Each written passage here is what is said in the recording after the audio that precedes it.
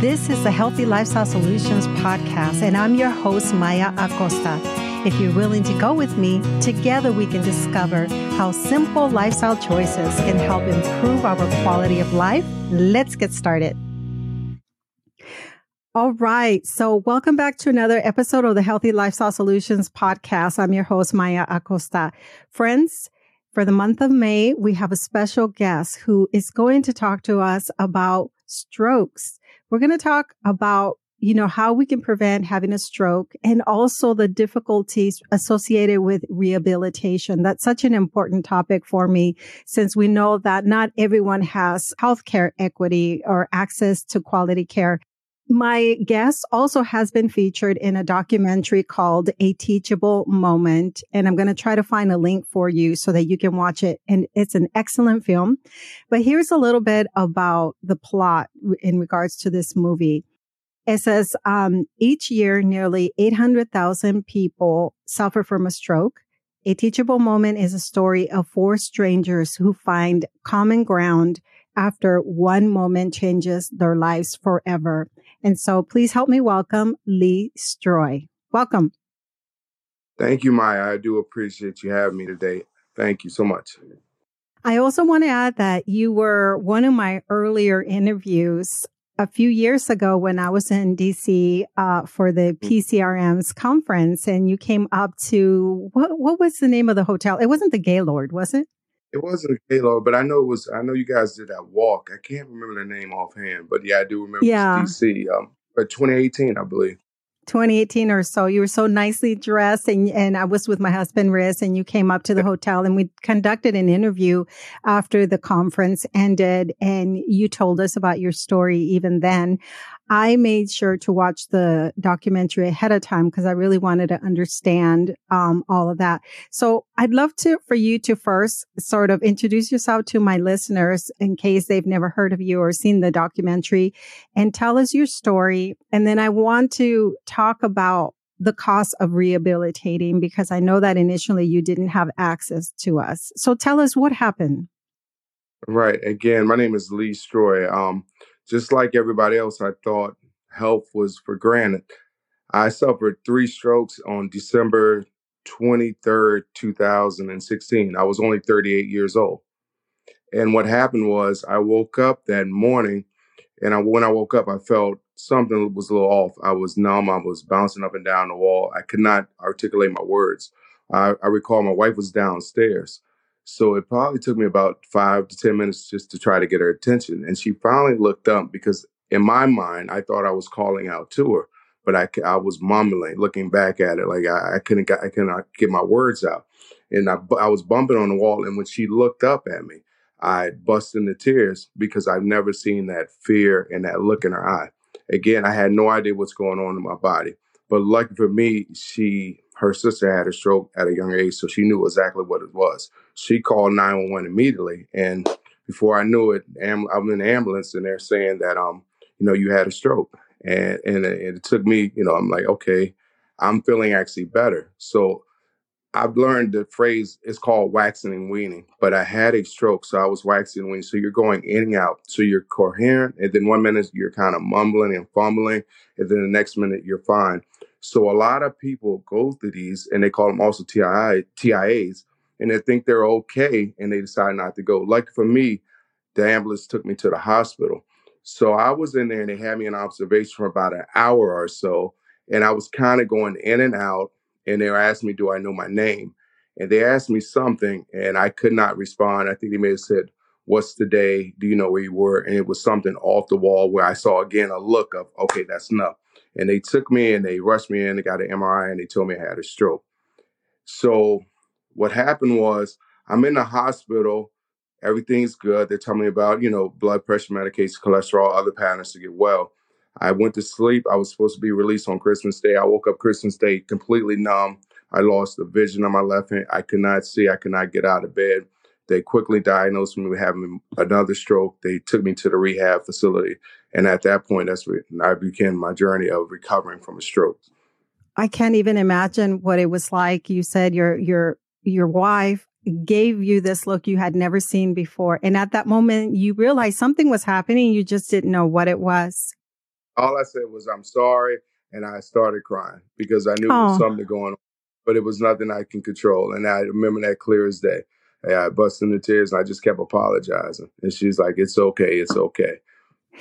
Lee, that's very interesting when you talk about apologizing. Did you feel, obviously, you didn't really know what was happening, but you knew something Hmm. serious was happening. Did you feel like you were causing an inconvenience to your wife? Is that why you were apologizing or what?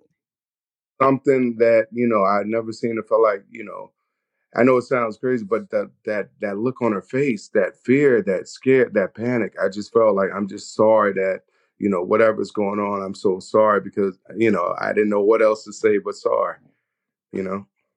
So I watched the film, which I want to Mhm. recommend that everyone do, watch the film. And I held it a screening at a local library, and I invited a local stroke rehabilitation specialist to talk to my audience about what to look for and what rehabilitation looks like.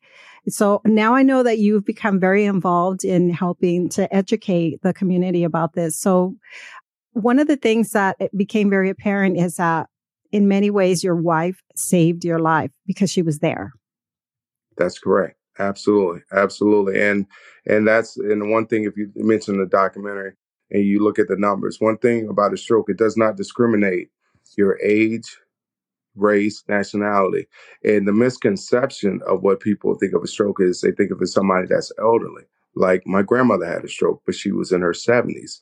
So, the misconception of that a stroke can happen to anyone, right? And knowing the signs will save your life.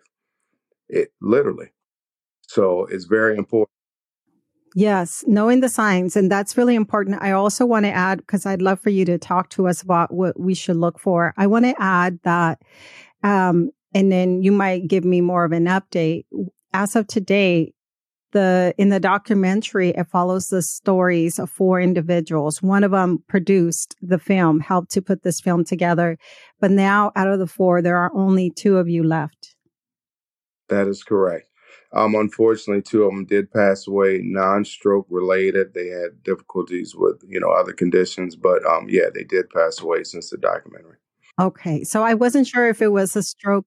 So it's not just the stroke itself could be a sign that there are other things happening in the body, and the other two people had complications. There were still health Yeah, related complications.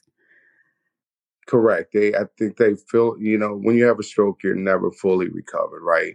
It's a Hmm. journey, it's a lifestyle. But when they passed away, it was other complications. Well, I think they both had hearts, but you know, that's Yeah. just one of the things that you can't prevent.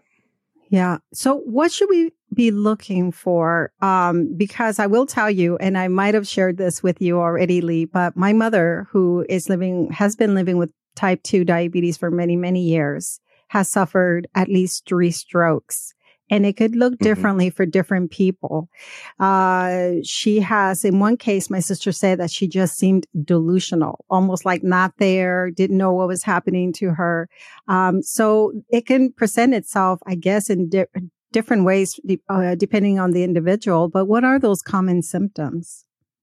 Right. I mean, you're spot on. It does look different in every individual, but one thing is the incoherence. Some people will say like, I feel drunk. You see that they're kind of discombobulated.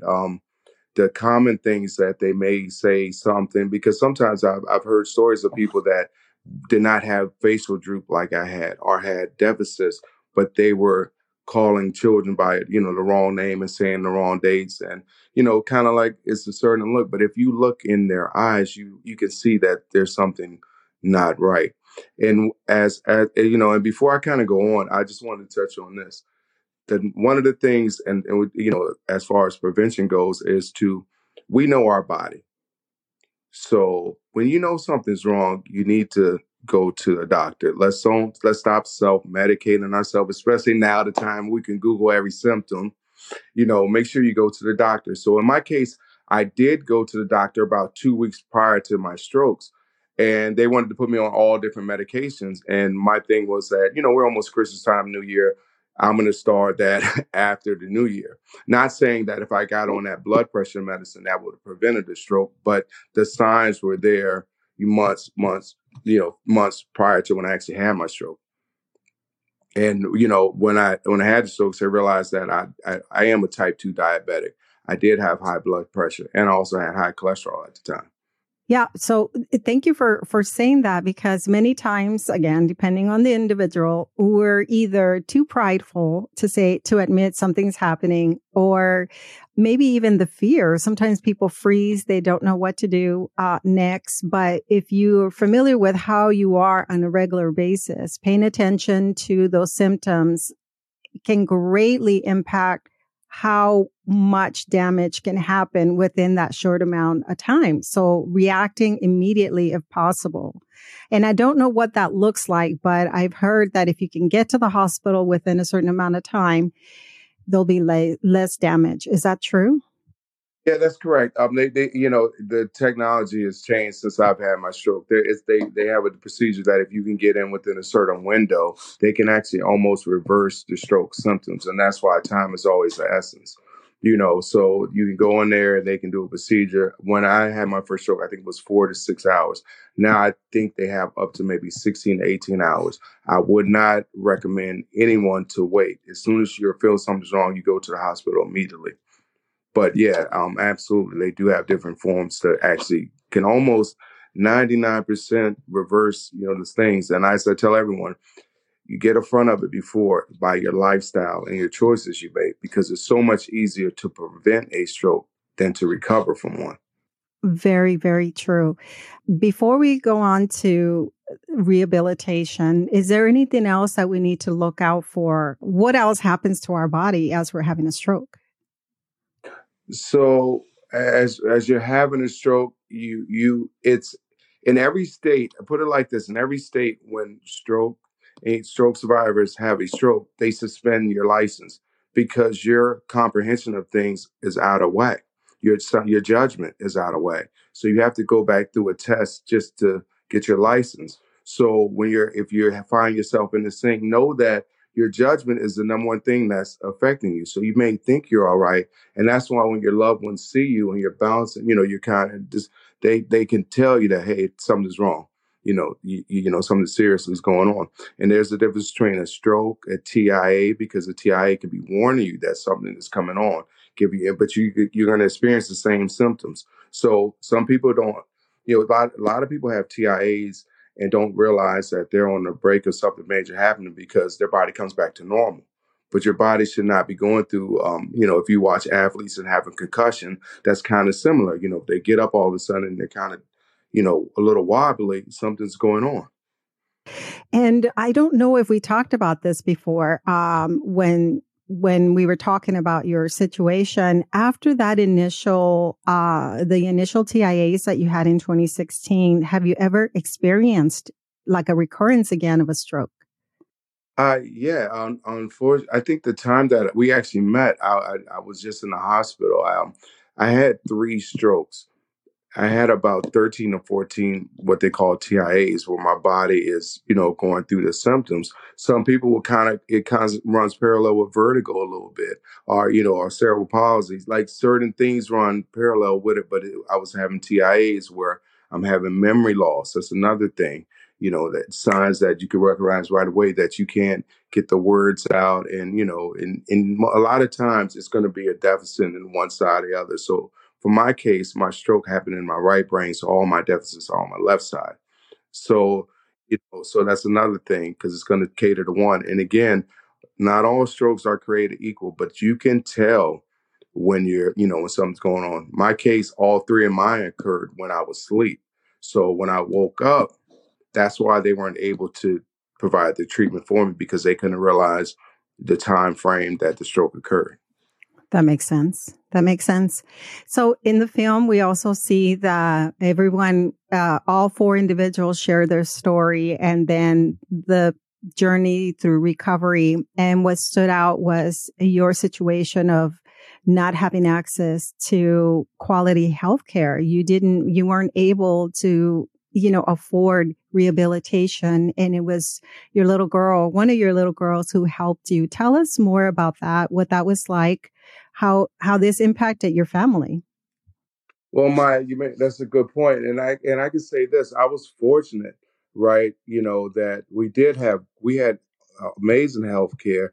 We had good health care, but the problem is it's so expensive. We had to make a sacrifice. So I was in therapy for a year and a half, and each session was $50 copay. So I was going to I was going to speech, I was going to physical, and I was going to occupational. So I was one of the lucky ones, but still coming up with $150 three times a week set us back tremendously. And we at the time I was making almost six figures to not making anything. So living in the metropolitan area is very expensive, and we're set up for dual income, and it so not only did it take our effect to me, it put a lot of pressure on my wife, and it put a lot of pressure on my family because we were battling it, and again, and I had insurance, so we had to find out alternative ways because we could not afford it to continue to go to therapy because again, stroke is not like a broken leg and you get your cast and you're going to instantly start seeing recovery. This is a whole, you got to I was from a walker to a cane, my daughter. So you had to find little things. And again, I'm a man with pride. So I went from not able to be able to drive, not able to provide my family to now have to figure out my new norm. So I suffered from a lot. I suffered from a lot of anxiety, a lot of depression. I isolated myself. I was in a place of why me, um, you know, plus now I'm taking 8, 9 different medication. Never took anything before. So, the documentary will show this, but the real life, it never stops. It never stopped to even to this moment, right? So the thing is that even if you have good insurance and good policy, it's such a long process. You have to learn to be kind to yourself. And that's when I started to recover. I stopped acting myself why and started to, appreciate the smaller things that I can walk 50 yards, with a cane to walk my daughter to the bus stop. So I had to, reinvent little things, change the goals. And it took me a long time to come to a place where I was able to speak about my strokes. And when I started to speak about it, it became real therapeutic. And, here we are now, maybe 6 years later. And this past year, I coached high school basketball. I'm JV coach and assistant varsity coach. I'm coaching AAU basketball, but I'm reinventing myself every day. And as we spoke before, one of the things I did was I changed my diet. I became a vegan. I think I've been a vegan now for about 5 years. Just always, you have to, now that I know I monitor my blood pressure, I monitor my sugar level, I make sure I go to my annual doctor. I literally just had a doctor appointment yesterday for my physical. You always got to check in, but you always got to keep pushing through. Yeah, yeah. Oh, I'm so proud of you. And I'm so happy for you that you've been able to reinvent yourself, find a new sense of purpose. And I mean, you look like you're 100%. Are you? Like in No, terms of your no? you see me, I still walk with a limp. I still don't have vision out my left eye. I still have memory loss, but that's okay. I Yeah. just take it as my new norm. I just move a little slower and I'm able to manage. But it's funny.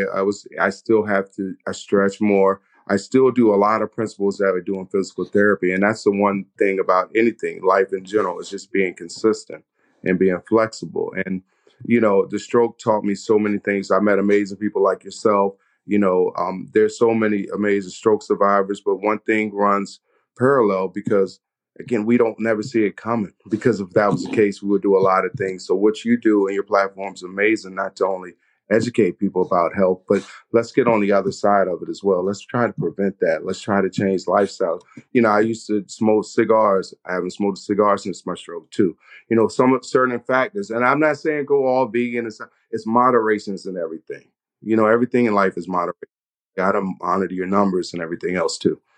That is true. And it's also, I kind of feel like unless we're raised to self-care, we just kind of live life. And especially when we're stressed, we do things to alleviate some of that stress. It could include drinking or eating certain foods. So, a lot of us are having to learn how to take care of ourselves as adults, and because no one else will take care of us if we don't take care of ourselves. And so, I think we're speaking to a large population of people who could hear this message. Just like you said, strokes don't discriminate. You could see it clearly in this film, that you guys, all four of you came from different walks of life, different level of education, different economic levels, all of it. It doesn't matter. People still are susceptible to having a stroke. And I admire the fact that you're working on the prevention end of it and helping to educate people. How else have you become involved in educating people? Because I was following you on social media and I saw you working on some other things. Yeah. I kind of got off, and I'm gonna get back on social media. But still an ambassador for the American Heart and Stroke Association. So we do a lot of events in the community. Again, being a coach this year gave me an opportunity to even speak to our kids about strokes, cholesterol, and form. So it's so much. It never stops, because the thing is, now that I had the shows, I can even see people in the store, and just be like, "Hey, how you doing?" And it's just a little look at it. And you obviously want to respect people's privacy, but just tell them like, "Hey, you look good," like and you'd be surprised what they say. And families will be like, "Hey, I appreciate that. They had a stroke, da da da." And I'm like, "Yeah, I could tell," and I tell them my story, because again, it just to everyone that survived a stroke has a choice. I have an uncle that has actually been bedridden from a stroke for about 6 years now, and every day he chooses to smile. He chooses to smile, get up, and he chooses. So that encourages me also, because you never know where to. But I do want to touch on something that you said, Maya, that's very important. And I think if I had to sum it all up, yeah, I had high blood pressure, a little bit, diabetes, a little bit. I was slightly overweight, just a little bit. But the one thing is the stress. And the one thing that you have to manage is stress. Because if I had to say what caused the stroke, stress. At that point, I was working 12, 14 hours a day. I just had custody of my oldest daughter. I was on, just never sleep and never taking that time to self-care. And a lot of people that have strokes, yeah, they have a lot of things going on. But if you look at that underlying issue, that stress is a huge factor. Mm-hmm. Yes, it is. We just think that we can be so resilient and, burn the candle at both ends and we'll be fine as long as we wake up the next day. And it's like that takes its toll on the body. Absolutely. Right. And, you think you're doing all this stuff, and your body will let you know that, hey, it's time to slow down. Yeah. Yeah. So you talked about food earlier, and I come from a very traditional family where we eat, well, I say we, not I anymore. I don't even live near my family anymore, but I had an aunt who was the main cook, the older sibling of my dad, and the main cook of the family. And so I once, many years ago, told her that I wanted to preserve her recipes because they were traditional, and that I wanted to help her write a cookbook. And she used to fry everything. Oh, oh. They use a lot of pork in the food and all of that. And so this was years ago. And then about maybe 10 years ago, it's probably been longer, she had a stroke. And she had one of those strokes, Lee, where she became paralyzed, period, like not even able to speak. And she's been wheelchair bound for about 10 years. And, if it weren't for the fact that she has such strong faith in God, I don't know what else could keep her going, because she is now, everything from having to be bathed to having to be fed. She's at the mercy of everyone else. And, I was recently there a few years ago for a wedding, and I saw her again, and I just thought, oh my God, God just has given her this ability to continue living despite her limitations. And she's so grateful. You can tell she's grateful for the life that she continues to have and the people that love her and support her. But no one wants to be in that situation. No, No, you're absolutely right. And I'm from the South, and so that traditional eating, the the fried foods, the greens, and all the things that you're saying, the things. So when I go there and say I'm a vegan, they look at me like I'm an alien. but but I do, and that's one thing that we need to do as a community also too, is to be mindful. And I do work with a couple of doctors about desert zones, that you can go get a honey bun before you can get an apple, and that is something that we have to inform our children, and it's a real, and it's nationwide, so it's one of the things that, some of the traditions that we had growing up, we realize now that that's is not good for us, right? All the Right. grain, all the, everything you want, fried this, fried that. But again, it's in moderation too, right? You can't have that in the sweet tea and apple pie and ice cream. You Right. can't. It just doesn't stop. And then if you do that, you got to make sure you go walk. You just Right. don't sleep on that, and then that's how habits are formed. So yeah, absolutely. As far as your aunt, I remember you telling me about that. It's similar to my uncle, that you never know the people's strength and how strong you are. Like, and that's what kept me going. My faith and everything else. But I was broken down to where you have to really see yourself. So now that I feel like I'm at a better version of myself. I'll be, full transparency. I'll be 47 in July, and I feel stronger and wiser than ever because I went through this adversity, and it gave me a different perspective. So when situations in life come, it takes a lot from it, because it's like, hey, you know what? We're going to get it done. you know, I've seen, I've talked to people, I've had show, like, let's bring it down some, and it's our perspective. And the hardest thing to do, in this pandemic, and after we went through this, and it made people slow down. You see that everybody appreciates one another again, and now we're back open, and then now we're back off to it again. And it just kind of tells you need to value the time and value your loved ones, because you never know what will happen. And like I said, I was 38, and my life changed completely. I met people that, and mind you, I was a D1 athlete. I played college basketball. I did work out. I did some things. So, I didn't look like a stroke had happened to me. Right. Right. And I want to go back to what you were saying. I was just, talking about stress, and all of that is all of those components that when we talk about lifestyle medicine, we want to talk about prevention. The goal is to help prevent, because once you're dealing with a situation, it could be multiple things that the body is not going to face. And so managing your stress, eating plant-based foods, walking, even just simple walks can alleviate the stress, can get the happy hormone going in your body, but just can really help with a lot of things like weight loss and all of that. And then the other thing is really the emotional support and the love. And it looks like you have that with your family. They have been there, your girls, your wife, they've really been there to support you this entire time. Right, absolutely. And and meditation too is another way that you can take time for yourself. And again, when you have a stroke, it just doesn't happen to the individual. It impacts the entire family. Yeah. Right. So when I had that stroke, I believe my daughters were 4, 3, and maybe 5, 4, and 3, and my son was 12, and my oldest was 18. That impacted them not only in the moment, but also it taught them awareness, right? They know what signs are. But initially, when I first came home, it was a fear, because they didn't know, and I was going in and out the hospital. They didn't know what was going on. So, and that was another reason why I determined to put more emphasis on my recovery, not where I was now, just where I want to be and want to get better. So they know that, oh, hey, daddy's all right. So now they know I had strokes. I do a lot of stuff in stroke, but they don't fear that, hey, I'm about to have a stroke.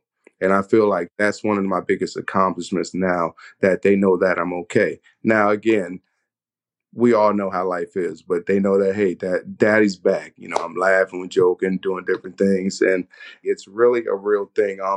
I was talking to my friends, like, the best thing you can do for your family is go to the doctors, go, listen to the signs, and being a man is not macho to punch through it, to go through it. Doesn't mean you're less of a man, even female. Doesn't mean that listen, one thing that I learned is you have time.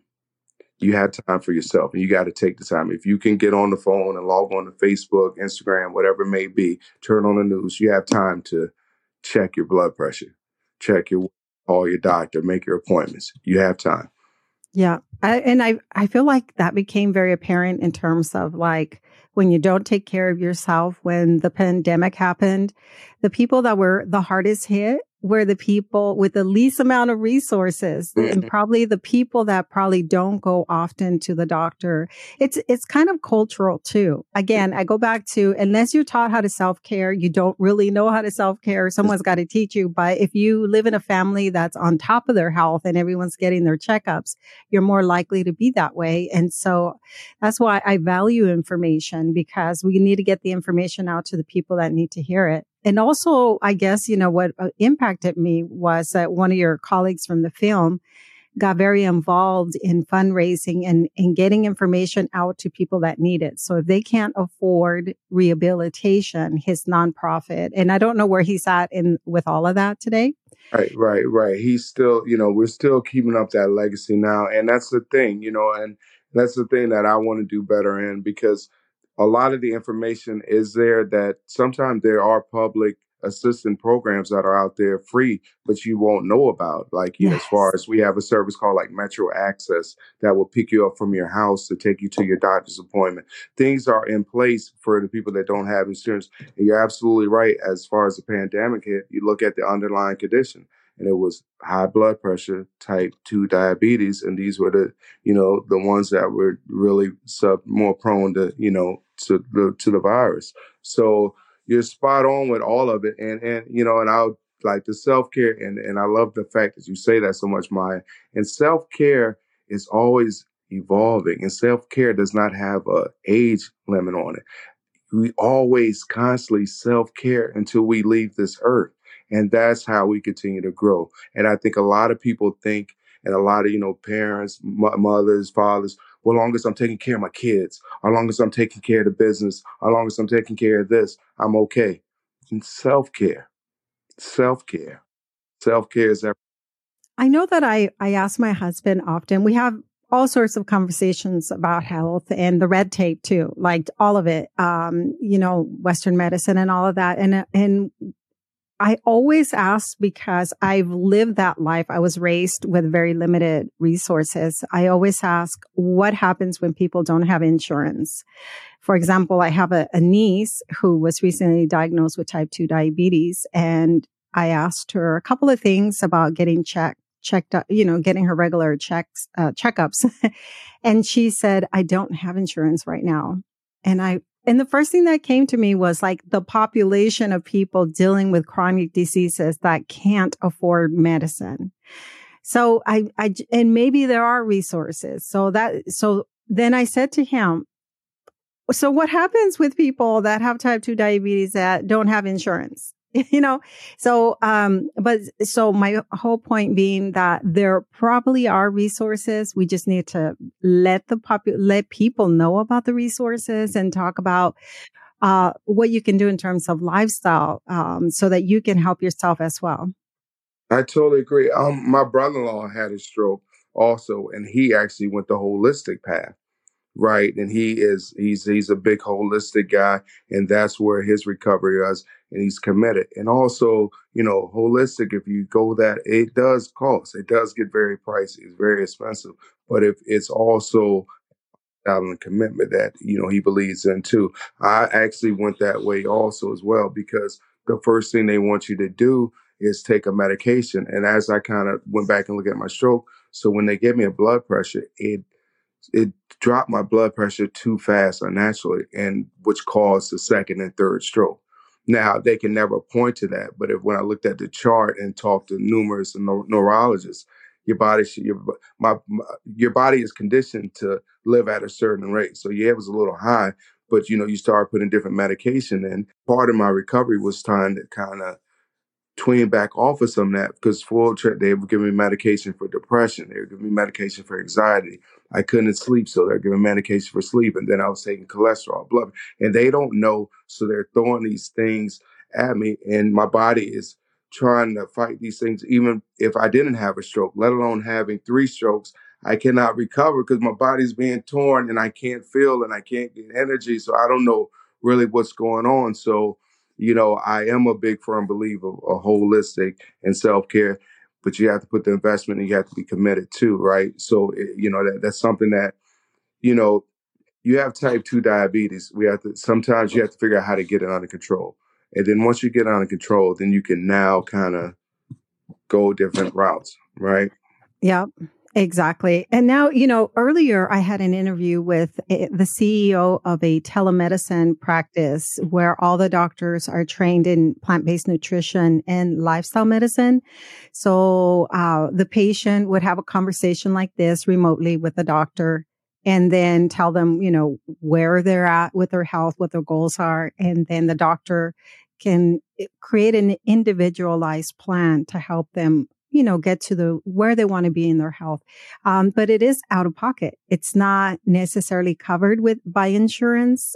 He was telling me about, yeah. Although he did say that they have something called like the super bill or something that after the seeing the doctor, you can take this to the insurance companies for reimbursement. But at the same time, it's tricky because like you were talking about your medication and how you believe maybe that brought on the strokes again. Part of it, what these doctors are trained in is in knowing how to de-prescribe your medication so that as you improve your quality, their lifestyle, you're making better choices, your medicines will need to be adjusted so that you don't suffer with, for example, hypoglycemia or low blood pressure or anything like that. And your regular primary care physician may not be as available to do that for you, or maybe doesn't even know how to take you off medications. Absolutely. Or it's another doctor that has, that's there.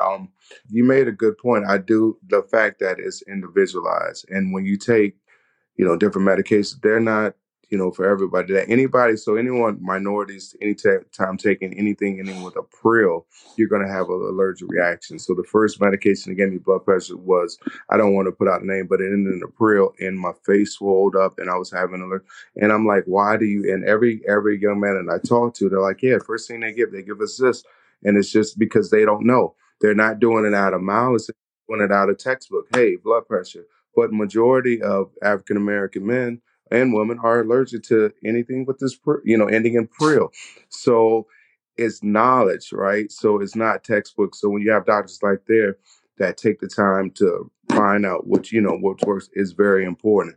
It's Yeah. very, very important because, they put me on medication that took me a while to get off of because then you come dependent on these medications to go to sleep.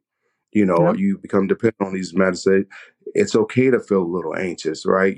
That's what we are. It's all right. You don't need to take this, because we don't want you to have stress. Well, it's a slippery slope. And it's for stroke survivors trying to relearn their normal and find out what their normal is. That's a whole different topic for another day because, like I said, you're being pulled, turned, and you don't know where you are and where you are in your recovery. And I started to realize about 2 or 3 years after my stroke when I started to be like, okay, you know what? Let me see what happens when I don't take this. Oh, I'm Mm. still here. My numbers are still the same. So why are you telling me to say this? So, but it's all a process. It's all a process. It is. And I can imagine that anxiety that may continue to linger about a possibility of having another stroke or a heart attack. It's just once you get in that mindset that, hey, I'm not as healthy as I thought I was, then, oh my God, what's next? Like you start Right. to kind of tell yourself some stories that can be frightening. But it looks and it seems like you're in a good place in your life today. And that's just so encouraging. Thank you. I appreciate it. Again, I appreciate everything that you do. I appreciate it. Again, with May being Stroke Awareness Month, it's so important. I can't recommend, like, even in your local grocery stores. Now, they may be all 5 or 10, right? Check your blood pressure if they still have the monitors there while you're in line. Check that just, so you don't always have to go to the doctor. Take advantage of the things that are there. And again, I was waking up prior to my stroke in sweats, so in cold sweats. So my body was telling me, and this was going on for years, that my body is telling me something that's not normal. So don't get used to uncomfortable things with your body, go see a doctor. It's a reason Yes. why you're running at night. There was a reason why. Absolutely. And thank you for reminding us that there are blood pressure machines at different locations. And oh my gosh, I'm so glad you brought it up. I remember I used to playfully do that every once in a while at my Yeah, local pharmacy. Just got to be like, yeah, let's see what's today. And yeah, but yeah. they're there to save lives in many ways. They, they are. They are. They absolutely are. They, absolutely. I used to do the same thing and be like, it's just getting so tight, but is there Yeah. the reason why? And if you see something, I've heard my husband talk about when he gives other individuals, it talks about resources that there are some smaller blood pressure machines that you can have in your home just to check yourself throughout the day or throughout the week mhm, that are not, you don't have to rely on going to your doctor and they're not that expensive. And I'm starting to think that maybe I'm going to make a list somewhere of these things for people who can afford to spend a little bit of money on their own machines to kind of know where to get these things so that they can feel more comfortable. Like, so you mentioned having type 2 diabetes. The other day we were having a conversation on the podcast about the continuous glucose monitoring system. I don't know if you've ever heard of it, but it's like a patch that you can put on your shoulder or anywhere in your body. I And saw. are you familiar with it? I've seen it, but I got an idea where you don't have to, it's monitor you all day. You don't have to prick your fingers. There's a guy that was a guitar player, and he's like, "Hey, no more pricking my finger." Yeah. And, and you can see on the app how you're reacting to foods and even exercise, because exercise actually does regulate your blood pressure. I mean, your blood sugar. So that can also impact your blood sugar. And I need to make a list and put it somewhere on our website where people can look into these products if they're interested, because that way they're more likely to be more responsible for how they eat if they just don't have to prick themselves all the time, because that's Absolutely. just painful.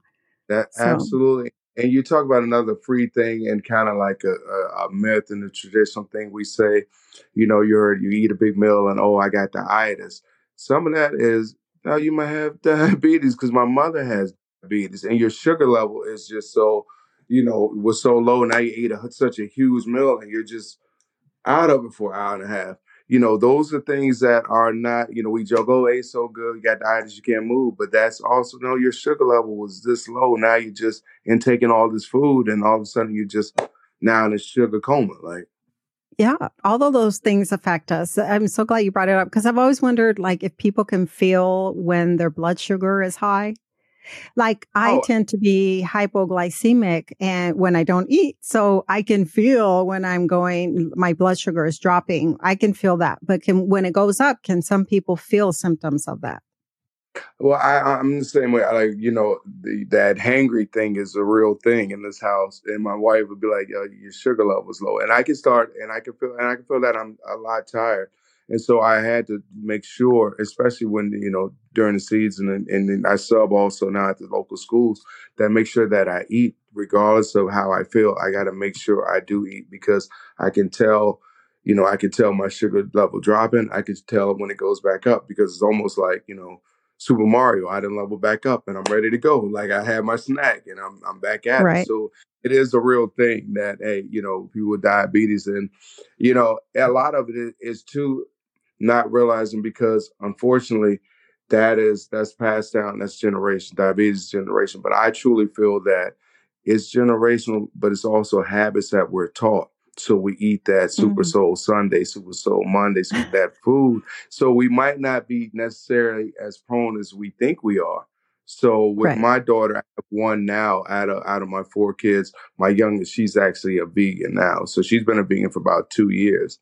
And yeah, and just to see her and her energy, and I'd say all my girls have great energy, but it's like, okay, yeah. So, but we have to also make sure that we take her to the doctor to make sure she's, everything, her numbers are correct too, because, you got to make sure you get the right supplements in, especially, Yeah. she's so to make sure she's getting the right supplements in. But I'm proud of her. And I'm not saying that's the the right way. My wife is what they call a pescatarian that just eats seafood. Oh, So that's, we're all. My wife would tell you she's cooking 2 different meals almost every day. So, but it's all a process, and everything is in moderation. Everything. yeah, I'm not gonna push the vegan on everybody, but I just say that sure. if you try it and you give it a week or two, and you'll see how your body responds. I think you'll be like, hey, I'm gonna Yeah. stick with it for a month, and next thing you know, you're at 3 months and 6 months, and you just feel a little bit better. Yeah, they have you to thank because you have been this wonderful influence in their lives by, eating more plants and taking care of your health. Now you're being an example to your own children so that they don't have to suffer when they get older. Because it's just like what you said, it can be, generational in the sense that we eat what we grew up with. We influence each other, family gatherings and things that are just found in our diets as a family, as a culture. That's how we influence each other. But now you're sort of changing the path for your own children. So that's Right. wonderful. Thank you. Thank you. I mean, and Yeah. it's a work that you guys do, being plant-based. It's a real thing. And it was almost a joke. I remember my father and uncle just say it, someone passed away of a heart attack and be like, the same things that made him pass away are the same thing we're eating at the repast. We're eating all the fried chicken, all the greens, all the things. And he just passed away, of a heart attack, and we're just filling our body up with the same thing. So it is kind of a thing that we're learn. It's a pattern, but Yeah. we got to be better. We got to be better. Yeah. I appreciate you so much coming back on the show and giving us an update as to how you're doing. And again, it's just very hopeful and encouraging to know that you're doing well and that you're an ambassador to, advocate for this way of living to help others so that they don't have to suffer or ever have a stroke. So, do you have any, like a final message for our listeners? No, again, I want to thank you for what you do and what you continue to do. I really appreciate you allowing me to be on this platform. Again, with Stroke Awareness Month next month, and my life is always stroke awareness. So I just tell people just to listen to your body and to be kind to yourself. That's it. Thank you so much. And again, the film is called A Teachable Moment, and I like to promote it because you're in it. So your story really touched me. Yeah. Thank you so And again, thank you so much. Different things in a couple months. So I'll definitely get in contact with you with the American Heart and Stroke Association. So I'll definitely try to loop you guys in there. Thank you again so much for everything. Thank you, Lee. I appreciate it. Okay. You've been listening to the Healthy Lifestyle Solutions podcast with your host, Maya Acosta. If you've enjoyed this podcast, do us a favor and share with one friend who can benefit from this episode. Feel free to leave an honest review as well at ratethispodcast.com/HLS. This helps us to spread our message. And as always, thank you for being a listener.